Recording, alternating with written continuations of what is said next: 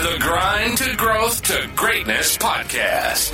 The best and brightest entrepreneurs, CEOs, creators, athletes. We'll talk to them all, and we'll get the good, the bad, and the ugly on how they made it. Decoding the secrets of success. Grind to Growth to Greatness podcast. Unveiling the paths to success. And now your host, Terry Barr. So good morning, it's Terry Barr with Grind to Growth to Greatness, and we have a interesting guest today. We're kind of taking a diversion from our normal guest. We'll call it normal. Our business guest, if you will, are athletes, although this person is an athlete, was an athlete. Once you're an athlete, you're always an athlete. So we're excited to have her. Her name is Joanna Dennstaedt. I met Joanna and her husband, Kevin, 2 or 3 years ago. They purchased a house that I had listed, and then I got to know her story. And I was so inspired by her story over the last couple of years and what she's done with that story and how she's turned it into something wonderful. It's been a hard road. We're going to find out a little bit about that. But Joanna was, I'm going to let her tell you, but she was diagnosed with stage 3 malignant melanoma back in, was that 2017, I believe. Is that correct? 14. I guess your nonprofit was developed in 17. So I'm going to let her talk to you about that. But I want to welcome her in, Joanna Dennstaedt. And we're actually in her building over here in Camp Hill. Her and her husband and her staff just moved into this building about a year ago, and they're very excited. They're providing cancer community services, and we'll get into some of that. But welcome in, Joanna. I really appreciate you being here, and let's get right into it. Yeah, thanks for having me. I'm excited to share. Very good. In fact, when I talked to Joanna, I said, hey, I reached out to her. I said, are you interested in being on my podcast and sharing your story? She goes, oh, absolutely. So she likes to share her story, and I'm not sure I would be that person. It's such a difficult thing, I think, to do, and yet she does it with joy in her heart and helps a lot of other people. So I was really excited when she said yes, and we have, interestingly enough, we have a bunch of different friends that we know, and they all have the same thing in common. So we'll kind of get into some of that. So, Joanna, like I do with all of my guests, we want to really talk about your story, generally in 3 parts. Where'd you grow up?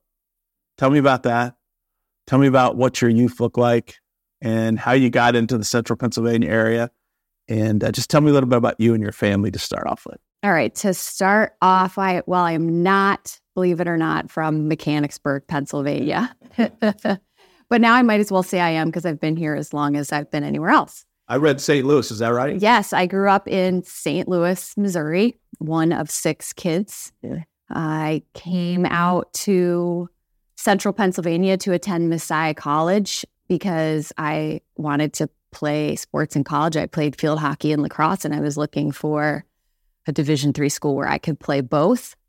So I packed up as the second oldest in my family, said goodbye to all my people, and was dropped off 1,000 miles away out here in Grantham. Grantham, PA, home of Messiah College. What are they, the Hawks? Is that right? The Falcons. The Falcons, yes, yep. The Falcons. Yep. So that's how I got here. How in the world did you choose Messiah College from 1,000 miles away? Yeah, that's a great question. I had family that had played tennis at Messiah. I was from Philly, so I had the little bug in my ear. It was really looking at schools. I was really athletic driven. I was really driven by sports and where I could go to perform. I wasn't looking for a Christian school. I wasn't looking for a small school. I was really looking for a great athletic program, and they were known all over the nation for their athletics. And then when I was deciding between divisions, I realized that I could do both of the things I loved instead of choosing one and going to a higher division. So I was that crazy person that did both. I love it. Now, and what I read, most of what I read was public information, but I did some research on you, and you said studied criminal justice and sociology. I mean, I like to tell people I majored in athletics, and then on the side, I studied some. I think a lot of athletes do that. I have a college son as well, and as is one of the questions that I had for you before we got into what we're going to talk about is, because I did read that, and you mentioned it just now, is for a lot of young students, a lot of young people, that sport life, we'll call it a sport life because you've done a couple different sports, becomes an identity. Could you say that maybe that was something that happened with you as a young person? Yes, for sure. And it's crazy to look back now at how all along the way my athletics were training me for the marathon that I was going to have to actually run with my life. And I look back at major hardships I had through athletics, different adversity, different communities, all kinds of different things that I went through all of those years, training me for where I am today. I feel like everything that you go through is not purposeless, but for sure, when you're an athlete and you know how to do that daily grind and perform at that high level and train for that competition that's going to come, where I am now, I can look back all those years later and see how that was playing a huge role in preparing me for what I was going to have to actually walk through. So staying on that point a little bit, was that all positive for you? And the reason I ask that is I use my son as an example because that's all I have to look at. And I was a college athlete. For me, my identity was the sport that I played in college. And I was kind of like you. I majored in baseball and tried to study to get through school kind of thing. But it did prepare me. Sports, I agree, prepares us for life. But did you have a life balance there? Did you feel like a balance there was pretty good for you? I mean, yeah, I was so passionate about everything that I did. I'm 110% kind of person. I hit the gas pedal and I go. I don't take things slow. Yes, it was snowed yesterday and you met me at the door before I even got inside. She was opening the door and saying, hey, get in here. So, so like that driven personality in me really helped. So was it the athletics training me for that, or was that always my personality? You know, I can look back now, everything that I've been through and see how some of that's just our DNA and how God created us. And then it's finding those gifts and abilities that you have and where to put them and plant them. I mean, it maybe was all unicorn and rainbows until I got to college. And then my story started early on with injuries in 2002 when I had my first knee surgery. Was that in high school or was that college? At Messiah, okay. In my field hockey season.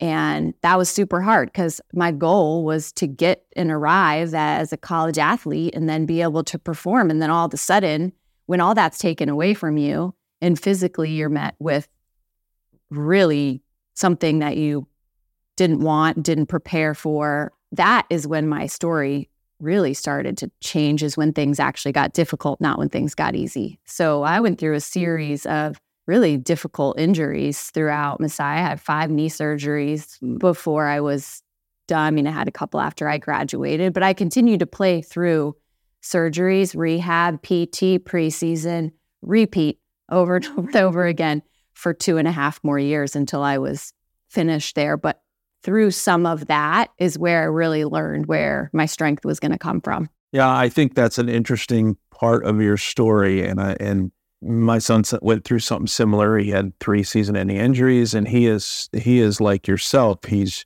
driven to a fault, and I think a lot of that comes from those periods of times. You know, and the Bible talks about learning in the valleys, and I'm just amazed at people that have the internal fortitude to push through some of those things, whether it's injury or illness or what have you. But that's interesting. So you graduated from Messiah in 2004, and you had a criminal justice degree? I did. I had a degree. I had interned with the Carlisle Police Department. I thought about going into police work, probation work, graduated, and then needed 2 more knee surgeries that summer to fix a bunch of stuff when I was done. And physically, my body from pushing through for the last 4 years just needed a break. Yeah. So I realized that I couldn't get into. You were going to go chase around. I was not. I wasn't going to do anything for a little bit. So I actually started coaching at Messiah, the women's lacrosse team, with my coach there. And then I was nannying some for some doctors that had a real different schedule so that I could get enough hours in, and then I could get on a bus and go travel with the team. So I started doing that, and I just was passionate about giving back to the program that had given me so much, but also just about influencing and discipleship and mentorship with young female athletes. So that's where I kind of found a niche and started doing that. Got married to Kevin that year after school. Oh, so you got married to Kevin, then you meet Kevin at Messiah then? I met Kevin at Messiah. All right. He was a lacrosse player. Yeah, so we got married that year after school. That changes everything. And that changes everything. He had a great job. I kept coaching, and then we stayed in Mechanicsburg. Here we are. So you became the Mechanicsburg implant. You're here. You're at school. Life is good. You get married, 2005? I know you have 4 children. Yep. 3 girls and a boy. Yep. Is that correct? So when did daughter number 1? Is she daughter number when did she 1 come is along? Here. We were married for 2 years, and then our oldest, Rose, came along. Yeah. And then we had, 4 right in a row. So 4 right in a row. Yep. Get it out of the way so you can grow up together and do things together. I love that. Yep. I love that. That life was crazy. They were all about 2 years apart. I was still coaching, and I was home. Kev was working. Yeah, life was full. I was anxious, young mom. I look back at pictures now and I'm like, I don't know what was harder to survive cancer or that. That was I read your Facebook page. It says CEO at mom. And that's with 4 little kids like that, I imagine it can be quite the effort you put out. So you have your 4 little kids. You've been married about 10 years, I guess, 8 or 9, 10 years, generally speaking. Tell me about that day. That day. What do you call that day? Well, I know a lot of folks have their own little... I mean, that's the phone call day with cancer. You say that's the day you got the phone call. Like everybody has experienced that day that's gone through cancer when the doctor calls and you know what they're going to say. I knew what they were going to say. I knew before they called me. My little boy was 15 months old, and then my girls were 3, 5, and 7. Crazy story. That morning, we had a big SUV, and I just had decided it was time to be a minivan mom. So this is a great story. This is where perspective hit me like a brick in the first 24 hours of the phone call. So I decided I was going to be a minivan mom, and I actually got the phone call while Kevin was trading in our big SUV for a minivan. And I like to tell young moms, the day you got your minivan was not as bad as the day I got mine, because I got cancer in a minivan in the same day. I can see that. But we survived the minivan and cancer. So here we go. But I had a mole removed off my leg that summer, and it looked different to me. I had a great dermatology team at Hershey because with all my pregnancies, I had crazy rashes. And so I was with the head of the dermatology department at Hershey. Again, looking back at all the little ways God was carrying me before I even knew. Yeah, that's not an easy department to get into if you're a new patient either. So the fact that you were with the head of dermatology already is pretty amazing. Yep. And I was working remember how when I was coaching, I was working for 2 doctors, one of which was one of the head scientists in cancer research at Hershey Hospital. Again, he was the first phone call I made after. So when things like hard things happen in your life and you can look back and see all these little details that are just making too much sense, this was not an accident for my life. So yeah, I had the mole removed from Hershey. They called and said that it was melanoma. So at first I had the tumor then removed out of my leg, and I had a sentinel node biopsy. For those that may not know what a sentinel node biopsy is, can you kind of explain? Yeah, so with several cancers, one is breast cancer. That's where you hear about it the most. When the tumor is large enough by whatever they're measuring it, that there's a sense that it may have metastasized, they go and do a nuclear test for what sentinel node, what lymph node would be the first to receive the cancer if it had metastasized.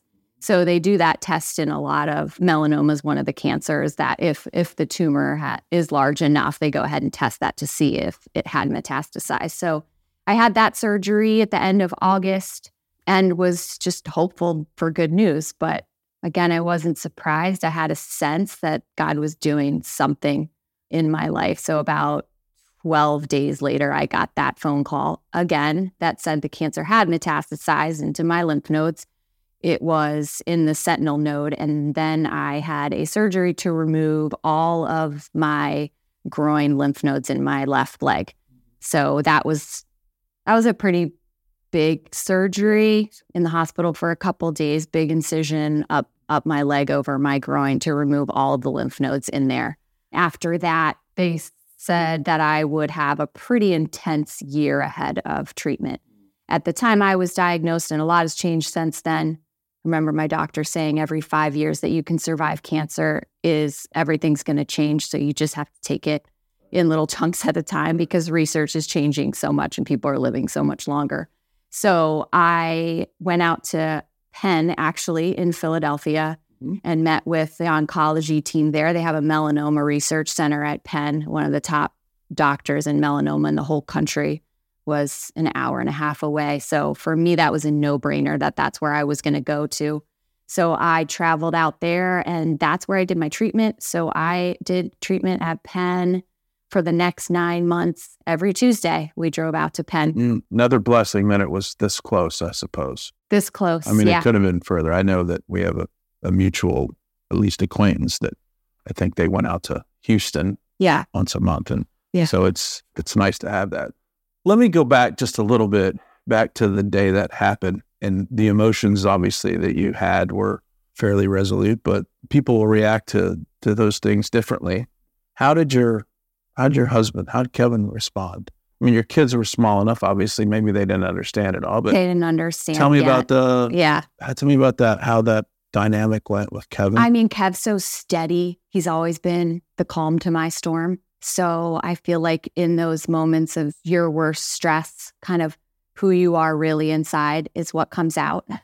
So I had a very steady, supporting partner that was willing to come alongside of me and be that calm in my storm. You know, I remember, like I said, I'm one of 6 siblings. So on that day, I'm thinking, I gotta call all my siblings and tell them, hey, get guys, them up to speed. I have cancer. I remember calling my older brother that afternoon and telling him what was going on. And he said to me what was so offensive at the time, but what has changed a perspective in me for everything I've gone through since. Joe, you are so small and God is so big. He just said, let God work and see what he does with this. And in that moment, you know, maybe it sounds offensive to some, but I thought, gosh, she's so right. Like, God is so much bigger than this little thing that I'm going to do. Like, he's so over this whole huge entire thing. So there were little conversations like that just were little plugs of peace all along the way that really calmed my nerves. And I mean, I could talk for hours. I wrote a blog every day. I mean, there were so many little things that happened. That was God's confirmation that this was the call upon my life, that this was not a mistake. No one was surprised but me that he has a plan for my good and his glory in the midst of this. So I think you and I would definitely be in the same church pew. Yeah. But for those that hear this interview, to hear you say, this was without a doubt God's plan in my life, and to hear you say that your brother said you are so small compared to what God's doing in your life and the world, what do you tell people when you say something like that? And I can have friends that would recoil at that.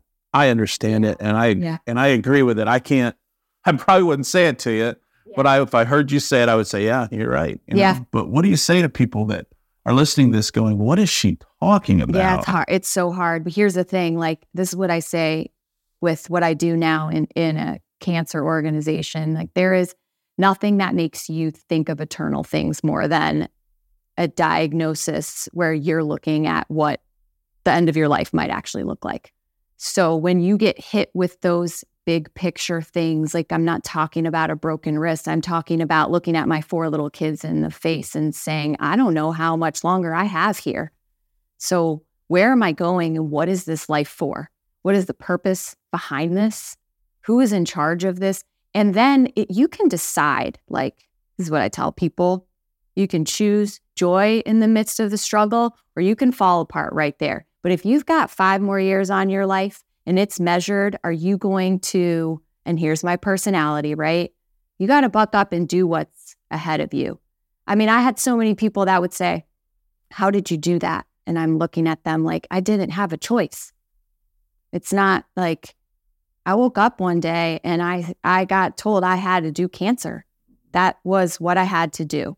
So could I have fallen apart? Could it have been a choice to hide in my bed, like, okay, this is the end of me, or is this just the beginning of something beautiful that's about to happen because of this, because of the difficulty in my life, not because of a life without that difficulty. So where does my faith and my hope come in to that? Well, I mean, if you don't find purpose behind that, then you're not going to have anything that drives you forward to survive something like that. And so my encouragement is that there's always hope in the midst of your struggle. God is always doing something that you can't see. He's always doing, I think John Piper says, 10,000 things that you can't see in every moment of your life. So are you going to trust that, or are you just going to fall apart and trust that the universe just exploded and you're just a part of the downfall of, like, no, I had to make a difference. This had to be something. I had to survive this and I had to do something with it. I think some would say, again, I'm not trying to be the devil's advocate. Maybe I am a little bit. Some would say, well, that's just the kind of thought you need to survive. That's not reality. Your organization, I want to talk a little bit more about that, obviously, but all of those things packed into your, from day one through starting this organization, just, it seems to me that it was almost a schedule of things that happened that got you to this point. And for you to talk about, all the little things that fell into place. I use the example to my kids. I have 2 boys that live in Arizona. They're both adults.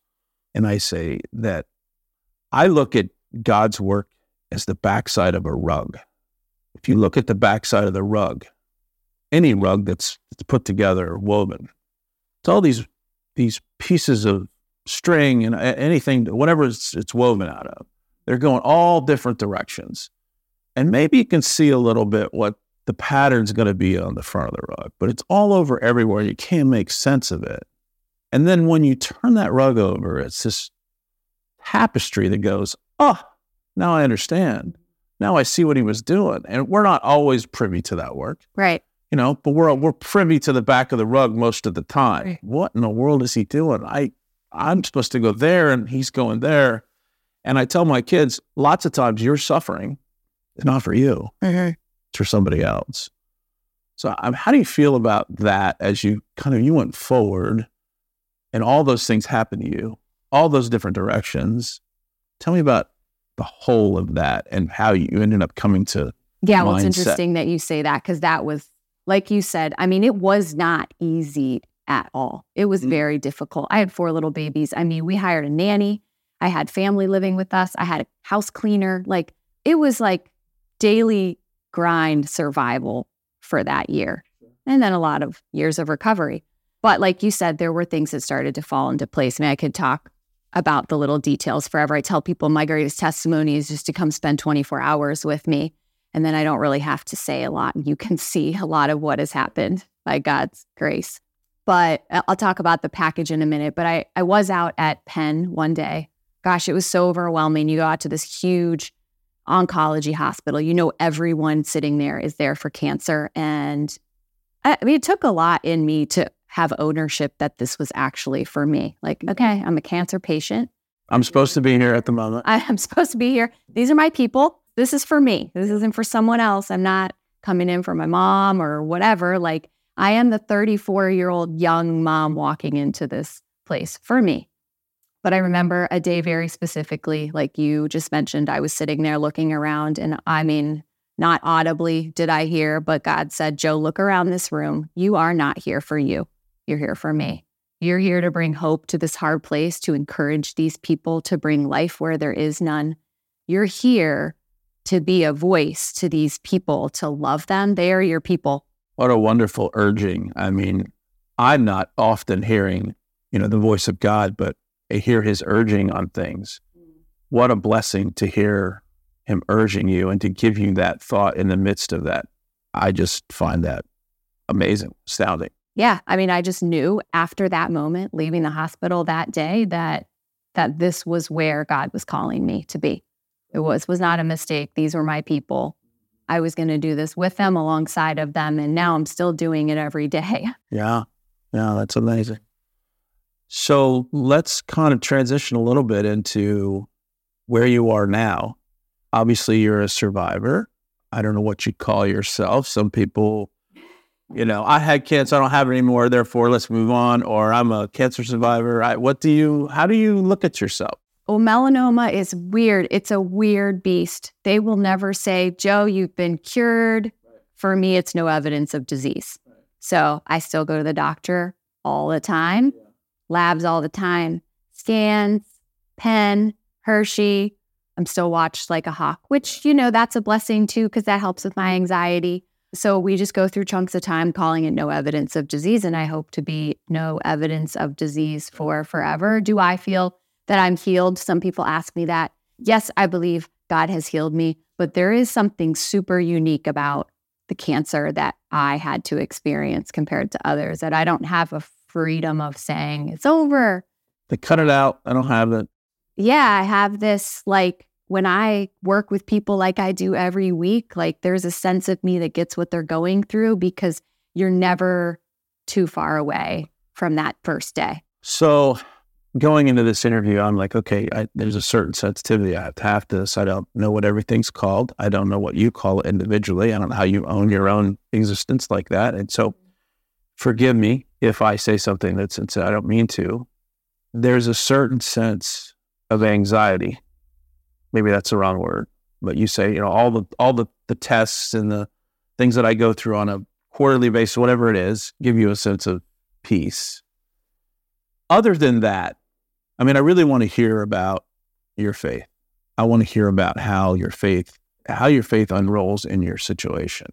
Obviously, God's a big part of your life from what I've read, what I understand. But tell me about what role your faith and what the Lord plays in this whole process every day.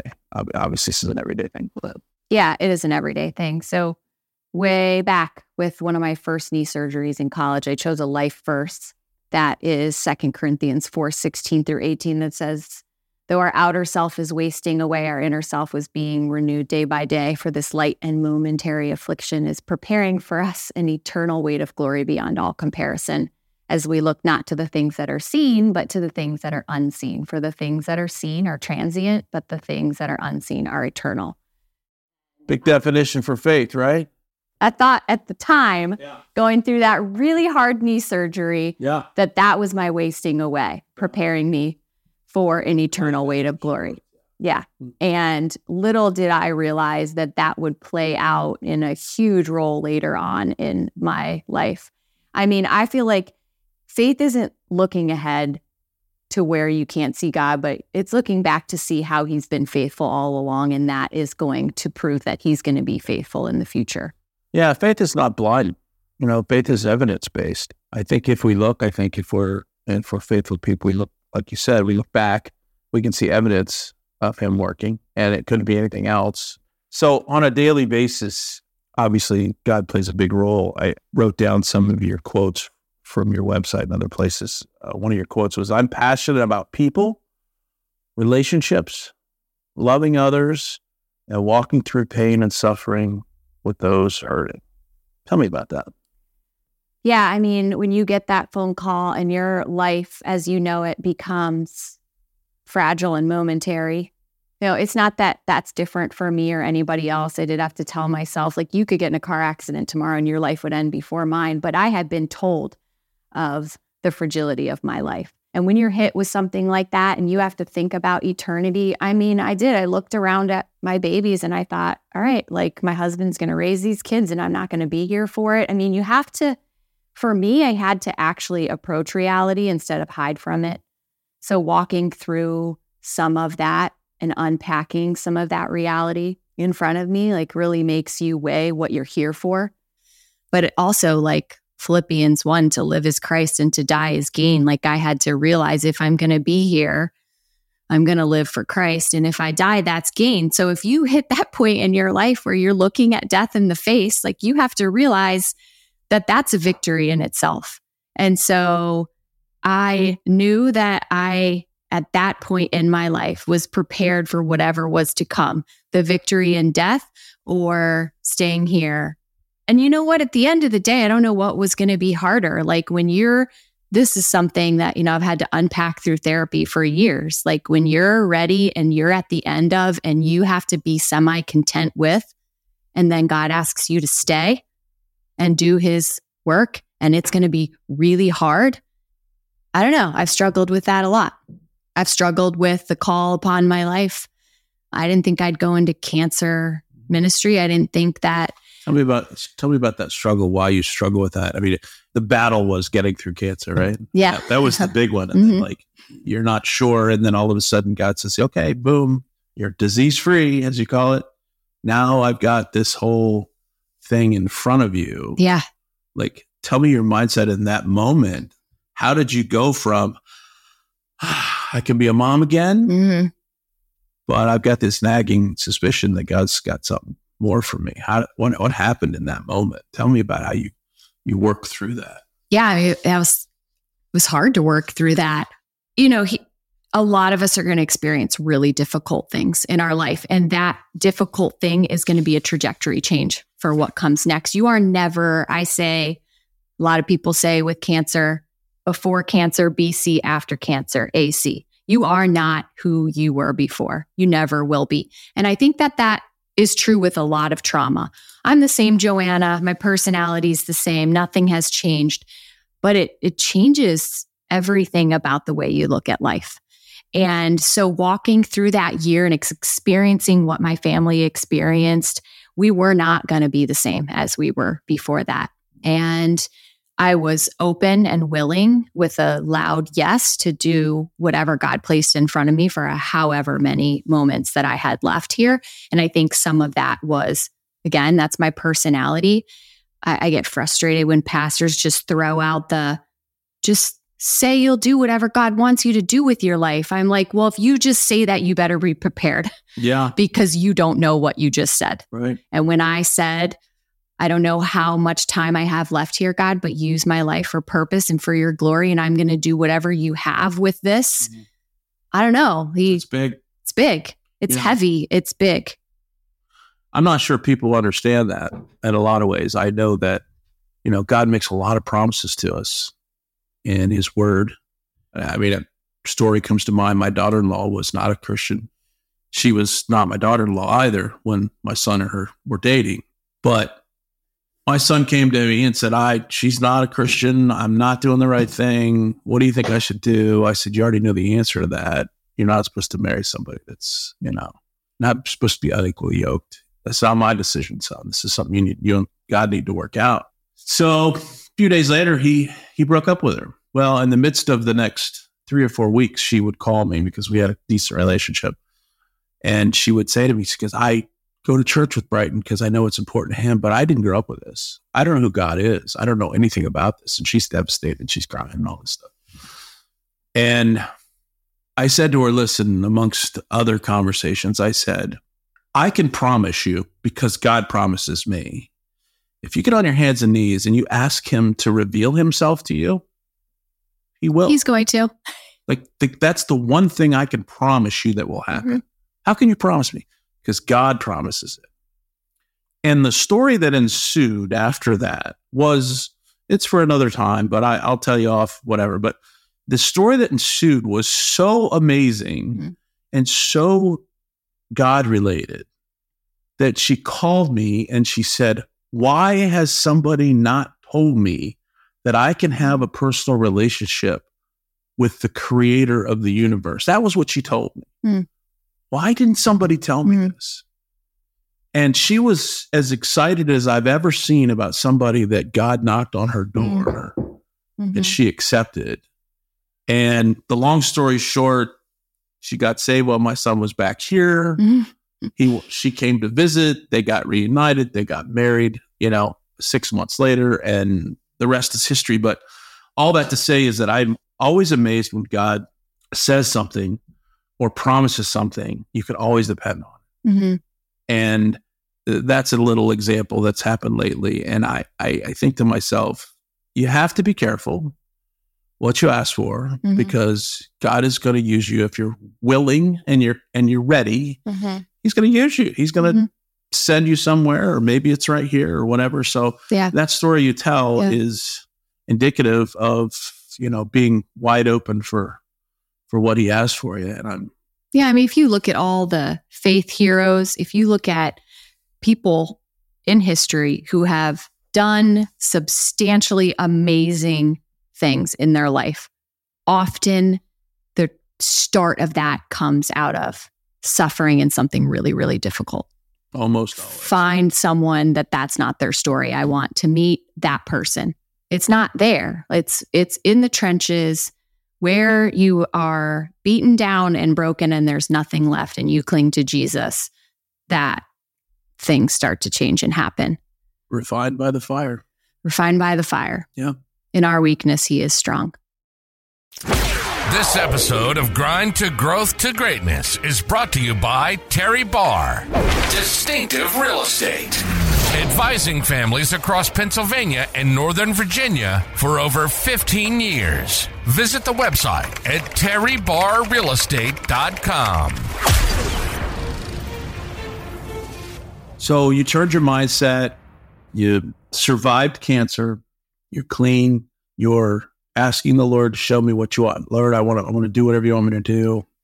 How did His Radiant Hope come into existence? What prompted you? I know there's a story. Yeah, there's story. So things started happening actually that year. Like I told you one of them. I felt very much called into something happening. So there were several things, but right after my big surgery, I was struggling physically, emotionally, everything, as you can probably imagine. And, I had 4 little kids and a super great community. We had our preschool community. We had our awesome neighborhood. We had our church. We had our friends.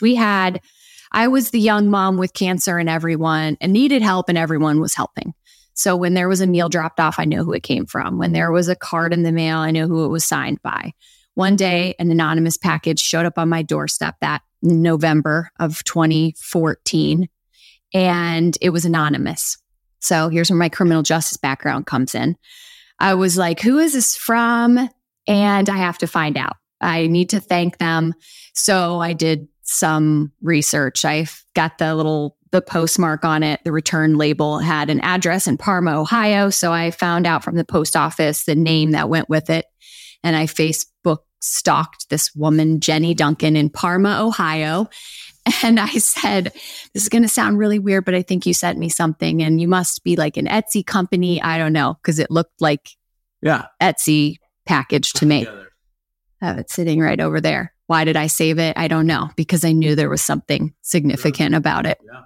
It's a monument. It is. Place those monuments. It is. There you go. It is. I love it. So she responded to me right away. How did you know it was me? You weren't supposed to know it was me. And she just said, I've been reading your blog. I heard your story. It was passed on of a friend of a friend of a friend all the way to Ohio. And she said, I couldn't bring you a meal and I didn't know what to do. So my parents and my coworkers just made this package for you and we prayed for you and we tracked it. She said, I knew the moment that it showed up on your doorstep and we were all praying in that moment. And I tell people that's the day that the vision for Radiant Hope started, when a stranger states away who didn't even know me made a choice to step into my pain and encourage me. And my immediate thought was, why am I not doing this for others? It's that in itself is such a representation of Christ stepping into our pain. Mm-hmm, mm-hmm. He's not on the outside. He stepped into our pain. He died on a cross. And he was someone that lived our pain with us. And so that's an interesting story, because the way you say it, someone actually stepped into my pain and just wanted to help. And I don't know, that's an interesting analogy, but yeah. So I mean, right away, I just was like, I need to do this for people. I need to encourage people. So many people are going through so much difficulty. So some friends of mine and Kevin, of course, being super supportive. I remember my mom was maybe the least supportive. That was like, can you just fight cancer right now and not try to save the world? But there's something about when you're in that, like for me, one of my gifts is encouragement, like to use your gifts and to go outside of yourself. Like that started giving me life. I started writing notes to people, taking things to the hospital when I went, delivering them. I would pray with people. I would encourage them. I would give them a little water bottle. And then we started making these boxes and we would drop them off on people's doorstep. We would hear of someone else who was going through cancer or whatever. And so I remember it was like somebody wrote a check to us and gave it to Kevin. And he was like, oh my gosh, we're not taking people's money.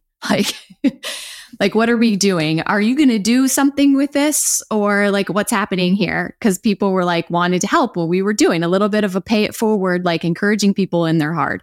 So that's when we just were like, we're going to start a 501c3 and we're going to start sending care packages to people experiencing cancer.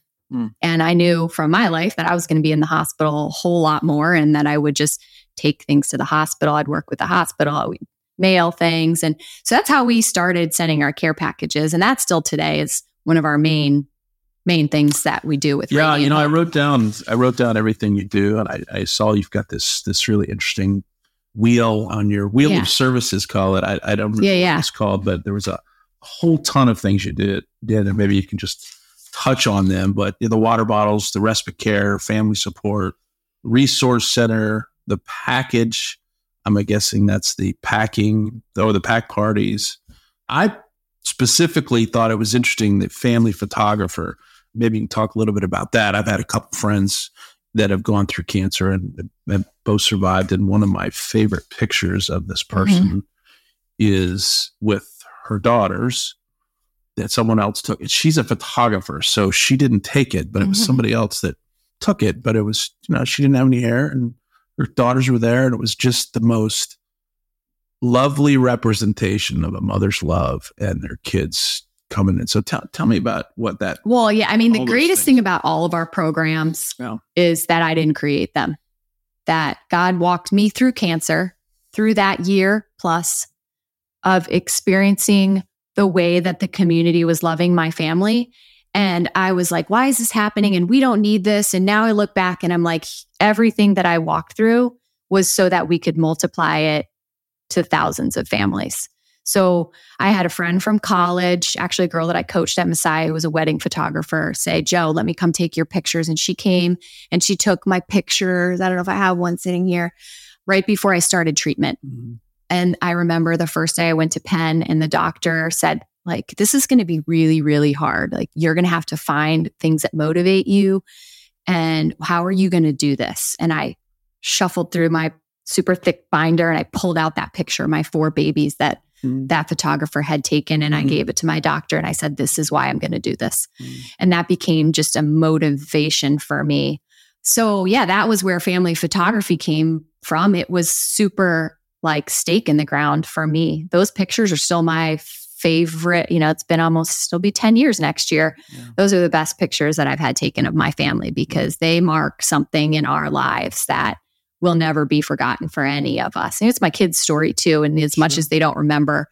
Yeah, like another thing that we do is our Holiday Hope program.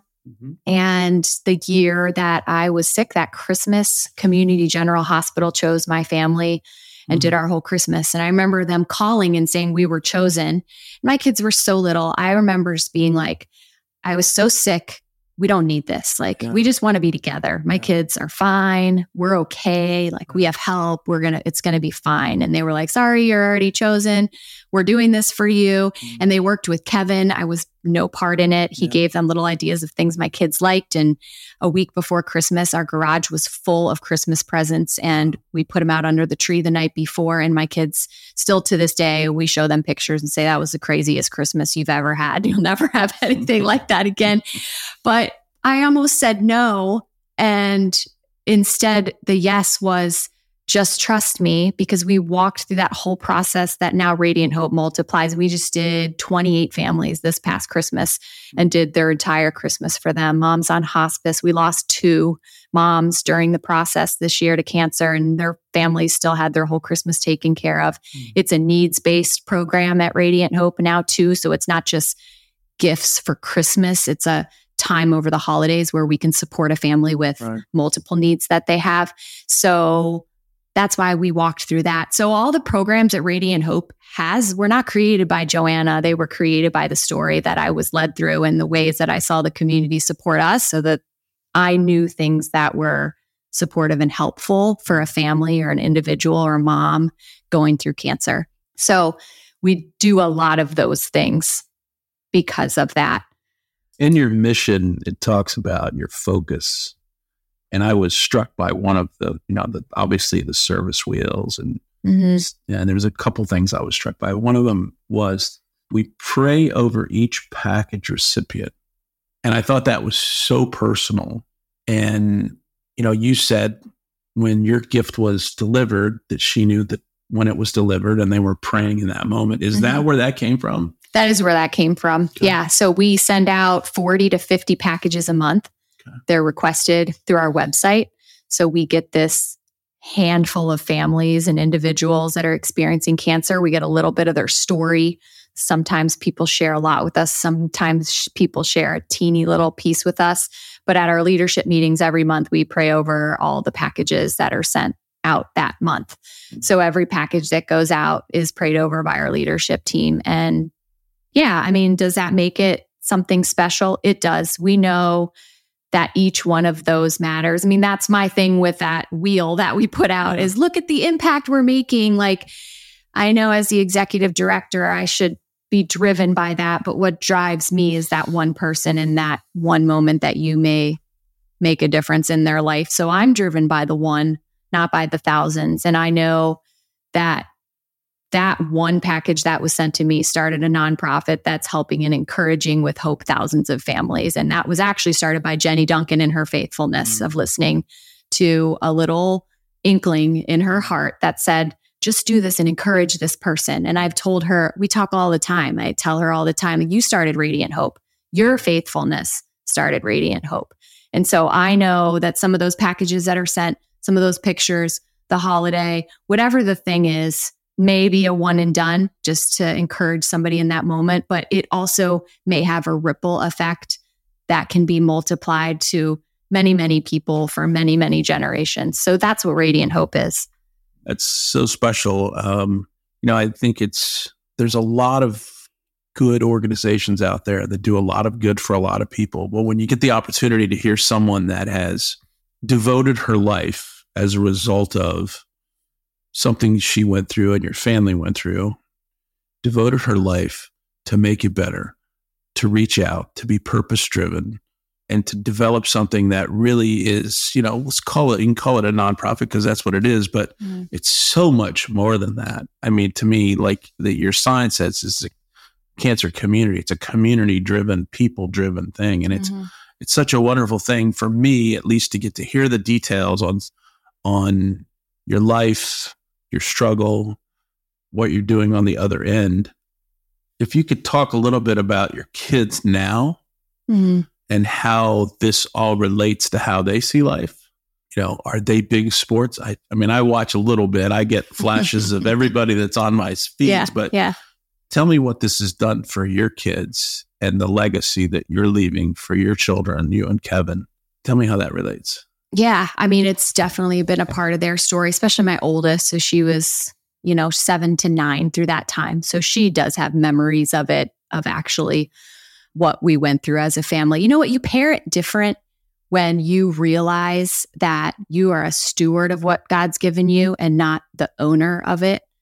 And that was maybe one of the best things that came out of experiencing cancer early in my life. Like, I know statistics say 1 out of 2 almost now, it used to be 3, are going to experience cancer. A lot of people are experiencing that later in their life and older. At 34, there was a lot of difficulties, but having that changed life perspective at that age was a gift in itself. Maybe, when people say cancer was a gift, I don't agree with that, but I agree with the gift of perspective that you receive when you receive cancer. And one of that is parenting through that. So that's a good way to put it. Cancer's not the gift. It's the perspective that cancer gives you is the gift. Yeah. And that it really changes the way that you look. You and my doctor at Penn, she says it's just a new lens through which you're going to look through life. Sure. And so you parent differently. You parent with open arms. Like, that you are leading and encouraging and stewarding them on a path that God has for them and not for me. None of this is for me. So yeah, my kids have great qualities of mine and great qualities of my husband, a little mix of all, and some of the negative qualities of each of us too. They're all athletes. Yeah. I think you also find so much more joy in things. I mean, maybe just my oldest daughter too, because I feel like you parent your oldest and you always are at the parenting phase of your oldest, not your youngest, but every phase that she goes through, even now, almost 10 years out, there's little things that I get to experience that I'm so grateful for because I never knew that I would be here to see them. Right. So there's a joy found in things. In the normal things of life. Things of life that I look at, and there's tears rolling down my face, and I look around and no other parents are crying. And I'm like, I didn't know if I would ever see this. I'm here. Yeah. And that is such a gift. So every little thing is a miracle that I'm living and walking through. It's a miracle what God's done here with this place, but with my family and my life. And I don't take any of that for granted. I don't. I live a life working in cancer care where we lose special people every day. And I mourn and grieve and lament a lot. And that's just what happens when you're in a cancer community. Yeah. So let me ask you a question. How much of what you do, now I've heard a lot of, let's call them services. How much of what you do would you consider on the counseling side? Now, I know not technically, but when somebody sits across to you that maybe is going through this and you have the chance to talk with them personally, is there an element of counseling? Is there an element of you're going to be okay? Or is there going to be an element of this is what you're going to go through? How do you handle knowing that not everybody is going to have a bright and shiny story? Yeah. I mean, there's a lot of that. Actually, what I envision for Radiant Hope coming next, starting in 2024, is to start to have, I don't know what we would call them, not patient advocates, but something along the line of a chemo buddy or something to multiply what I do with people all the time, which is you have cancer, come and meet with us. Let us help connect you to services and things that you need. Right. We have things we provide. We know lots of other people that are providing lots of things, but how can we start a service where we're just loving people individually, one-on-one? If you've been through it, you often have a loud voice to others that are just beginning their story. So counseling, yes. I mean, I work with a ministry called Nothing is Wasted, and I lead a course called Pain to Purpose. So I lead people through that course. It's basically taking people's pain and trauma and saying that there is very clearly biblically that there's going to be purpose out of this pain. And it leads people through that. And I work for the ministry in the cancer specific area of that. So I lead people through that. I lead people in our ministry through that. But a lot, honestly, Terry, when it comes down to it, like common pain points and being able to sit down with someone who's experiencing cancer and them sit with someone who can say they know can be life-changing for people. When I was young and with cancer and I looked around my community of young moms and people, there was no one I knew that was doing what I was doing. And there is so much loneliness when you feel like you're the only one that gets what you're going through. So much of Radiant Hope is just being the hands and feet around people to show them that we know. Everybody on my leadership team has experienced cancer, whether personally or they've been a caregiver to a parent or someone who's gone through it. So everyone's been personally touched in that way. So when we work with and walk with people through that, just being a voice of saying we know what you're going through is so safe and so much for so many people. One question that I've kind of been pondering while we sit here, I guess it's two-part.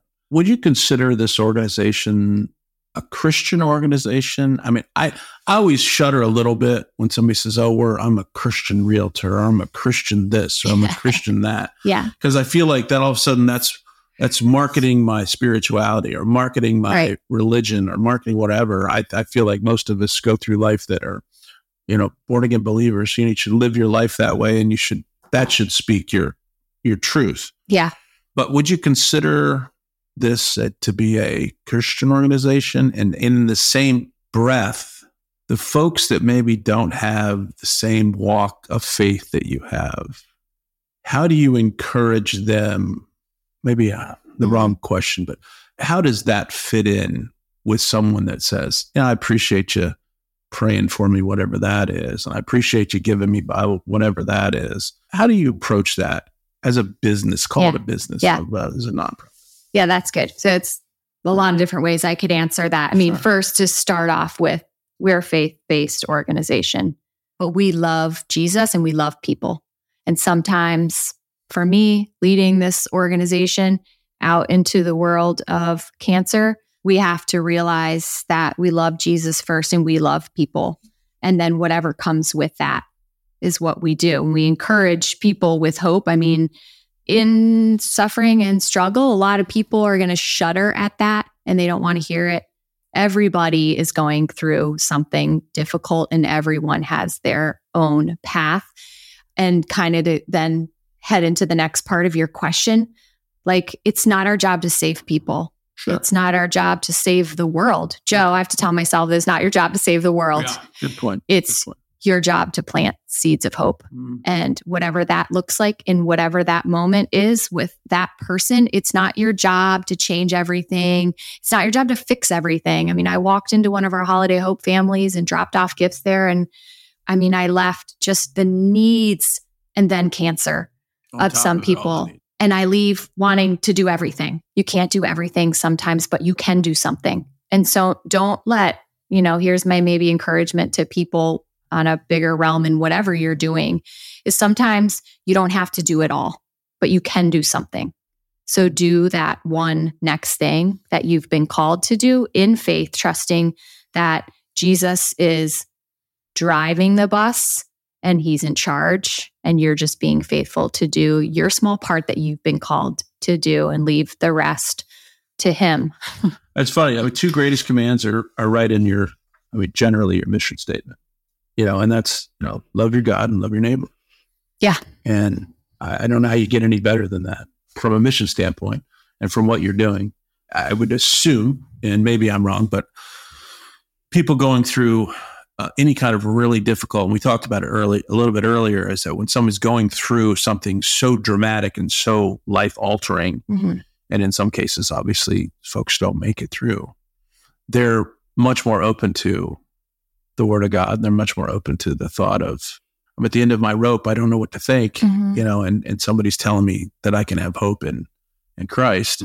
Have you run into those that have made decisions for Christ through this process, and you've had the ability to walk through that and see that and the blessing? Yeah, for sure. I have. There's been some great stories of that, just conversations with people that are shocked that you're willing to have those conversations, that you care enough about them to have those conversations with them.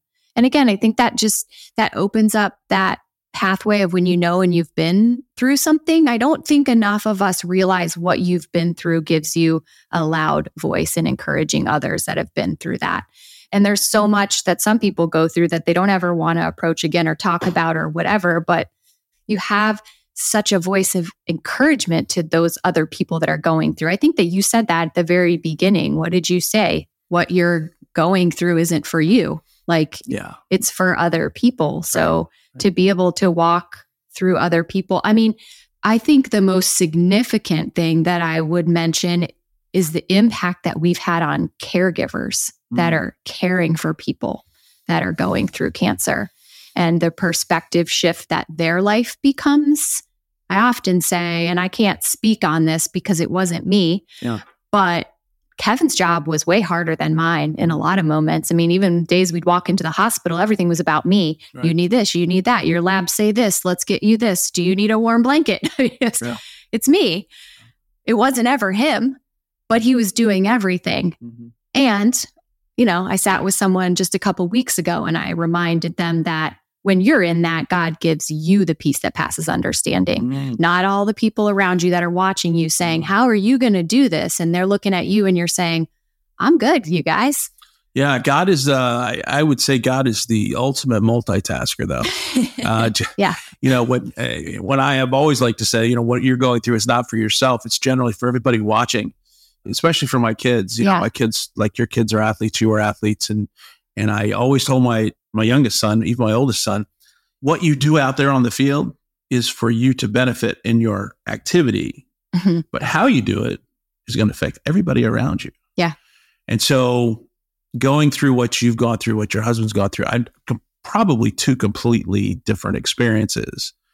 But nevertheless, I've met Kevin a couple times just in a professional realm. He seems like a really put together, calm, cool, collected kind of, I got this, we're going to make it through kind of guy. I don't know if I'm right, but that's what he seems like. Mm-hmm. And so I think God brings people together that certainly complement each other. Yeah. And that happens all the time. It's funny how he does that. Yeah. He gave me who I needed for sure.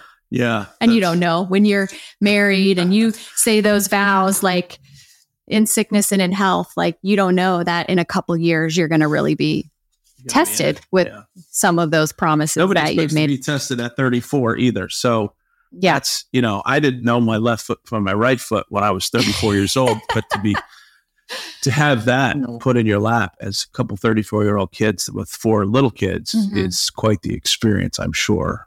Mom and dad on both sides, what kind of response did they have to, obviously mom and dad are in St. Louis, I guess. Yep. So they're a little bit farther away. Yep.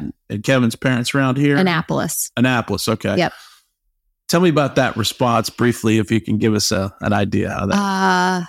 Yeah, Kevin's parents, super supportive and loving. My mom moved in with us for several months. Okay. She had to be here through my surgeries. Okay. She was here from my first surgery in August all the way through. I remember we sent her home for Christmas back to my dad. He came out and visited a few times, but she was with us for almost 5 months through that. She had to be here. And she was the type of mom that she was going to be here. Yeah. But interestingly enough, a few years before my cancer diagnosis, my dad went through cancer. Okay. He went through stage 4 throat cancer. Wow. He was in the ICU for over 30 days, removed a grapefruit-sized tumor out of his throat, all of his lymph nodes, lost his hearing. He's alive now. He's doing awesome. He's in his 70s and amazing. Praise Jesus. But I will say, like, when that happened, my second little one was 10 days old when we got that diagnosis. And again, these are the things that you go through where you think this is it, right? You think, okay, God, this is my hard thing. You hear people share their testimony and you're like, I don't have that testimony. Mine is so whatever. Like, when is that hard thing going to happen? Yeah. Like, we're all kind of waiting for the ball to drop. Like, this is too good to be true. Yeah. I thought, this is it. Like, this is going to be my difficulty. My dad is going to go through this. This is really hard. It was really hard on our family, obviously. Yeah, he was sick for like a year too, chemo, radiation, the whole thing. So the day that I got cancer and called my dad to tell him that I had to do it too, like my greatest hero and the person who I'd looked up to be my biggest cheerleader my whole life would sit at the foot of my bed and tell me how I was going to get through some of the hardest days that were coming. I remember asking him before my first brain MRI and all the scans that I was having, the PET scans and everything, to determine if the cancer had metastasized past my lymph nodes before my next surgery. And he sat on the end of my bed and he said, go to your happy place. He's like, get in your mind to somewhere else. And he said, he was raised in Southern Virginia. And he said, every time my head would enter that tube, I would go fly fishing. And I would close my eyes before I went in the tube and I would be fly fishing in the mountains, in the stream. And so he walked me through like being in a place, and this is kind of where the feather comes from. If we get into the feather story. That's my next question. Oh, perfect. Yeah. Is my favorite place would have been the beach. Yeah. And I had just been diagnosed with advanced skin cancer. Yeah, let's wait. So now I'm mourning this whole, like, I don't want to go to the beach and I'm crying and I'm like, I don't know what my happy place is, Dad. And like, you love fishing in the mountains and I love going to the beach. And I need to find a new place. So I was anxious about not finding that like place of healing and place I've serenity never been for that me. I need to go to. Yeah. So I'm entering the tube that day and I'm thinking like, where am I going to go? And I just felt this presence of Jesus saying, you don't need a place. I'm your place. Like you're looking for something that I'm already providing for you. And the feather came from, I will cover you with my feathers and under my wings, you will find refuge. Wow. And that day I just felt like that's where you're going to find refuge is under my wings and under my care. And so that's where the feather, and I still find like I was in church last week and I look up and there's a feather stuck in the back of the pew. Like these things happen to me all the time. So amazing. There's always feathers. Yeah. And I know for a lot of people, feathers mean a lot of things, but that's where that came from. So yeah, my parents were a huge help. My dad, having walked through cancer, which I thought would be the hardest, actually was another thing that God was doing to prepare me to be able to get through. Yeah, I thought about the feather. That was one of the first things I thought about a long time, and I couldn't figure that out. So I knew it had significance. I just wasn't quite sure, but that's amazing. It does. Yeah. I didn't make any of it up. Yeah. So I guess I want to thank you for telling your story again. You know, we don't know each other very well, if at all, other than the real estate transaction we went through, but for you to sit down and really, share some pretty personal things is really a nice thing for you to do. Really appreciate that. I wanted to give you the opportunity to also, share your faith, and because it's the same faith I have. And I'm always of the stance that I can't deny God, because he says, if you deny me, I'll deny you. So I don't ever deny him in any format, but I wanted to thank you for that. It's been certainly a pleasure, but I guess my last thing is, if people want to get, I know one of the things I read that is you want to expand Radiant Hope into different states. I think I read that. Is that still your direction? Yeah, we have things to work on. Yeah. First, we have plans. Yeah. And how can the average Joe, and maybe not the so average Joe, let's call it a business person that's got a pocket full of money that needs a great place for it to go, how can they get involved, and what's the best way for them to really hear your story outside of something like this, and maybe donate time or money or whatever? Yeah, well, the greatest thing is I just shared with you Joanna's story, which is the story of Radiant Hope. But what is cool to see now in the seat that I sit in is that this is becoming a lot of other people's stories, not just Joanna's stories. So now we've created this thing where other people can make an impact. And a lot of what we're seeing now is, if you've been through something difficult, if you've been through cancer, you can be a part of us and find a place to give back and serve the community that you've loved or were a part of. So that is the cool thing to see from my seat. I mean, we need lots of volunteers to do our work. What do you do with the volunteers? I know we talked a little bit about it. Is most of that internal packing, or do you have people go to the hospitals? You have people go to the cancer units? We used to before COVID. That's changed. Yeah. So now we're just in a little niche of coming out of COVID, acquiring this new community center. Which way are we going to go now in the future? We're still trying to figure out some of those things. Yeah. I mean, we're still a baby, and this place is booming. Yeah. Cancer is growing. That's not going to slow down. Yeah. So we're going to multiply because cancer is going to multiply. So we need to pray that you go out of business for the right reasons. I mean, that would be great. I would be fine and wholly content with that. But yeah, we do pack parties so people can host a pack party where they pack our packages. We provide some of the stuff. We give them a time to sign up. They provide the rest, pack our boxes. We ship them out. How much is a pack? Generally speaking, if I wanted to give money, how much does it cost for me to put together one pack? Yeah, a package we say is about $50. $50. Shipping's getting more expensive, but it's about $50 for us to send everyone. We send 40 to 50 out a month. Right. Of those, we do our families for Holiday Hope are about $1,500 to $2,000 per family for needs. You did 28 of those. Is that what you told me? We did 28 of those this past year. That will continue to grow. So, I mean, now we have a place, this was a big step. We have rent to pay. We have bills to pay. And that's new. So there's a lot of ways that people can get involved and help. We hope to continue to grow by hiring employees. Right now, my leadership team is all volunteer based, and all of our volunteers on our leadership team lead volunteer teams to their family photography or their packing or whatever that they're doing. So we're heavily volunteer based. Yeah, that's great. That's great. Well, I've learned a lot about your organization, a lot about you, Joanna. I want to thank you very much. This is going to be something that in our podcast, we're going to do these kinds of things that are inspirational in nature. We've got a few of those coming up, along with our business people, our athletes, and some of the other types of, let's call it normal inspiration. But I enjoy this so much. It's really nice to be part of your heart for a moment and to hear where your heart is going, where your family's going, and what this organization is going. So if you want to get involved with Radiant Hope, it's hisradianthope.org, right? Yep. hisradianthope.org, and that'll be in the description down below in this episode. So go to that website, take a look at what they're doing. There's nice pictures of feathers there. There's nice pictures of the service wheel, and there's lots of information that is where I got most of my information today. And so I just want to thank you, Joanna, for taking the time. I know you're busy, and this has been a delight for me. So thanks for tuning in this week from the grind to growth to greatness. We tuned in today with Joanna Dennstaedt from Radiant Hope. The real name is Radiant Hope, but the website is hisradianthope.org. And tune into our next episode, which will be next week. Thanks for listening in. Take care.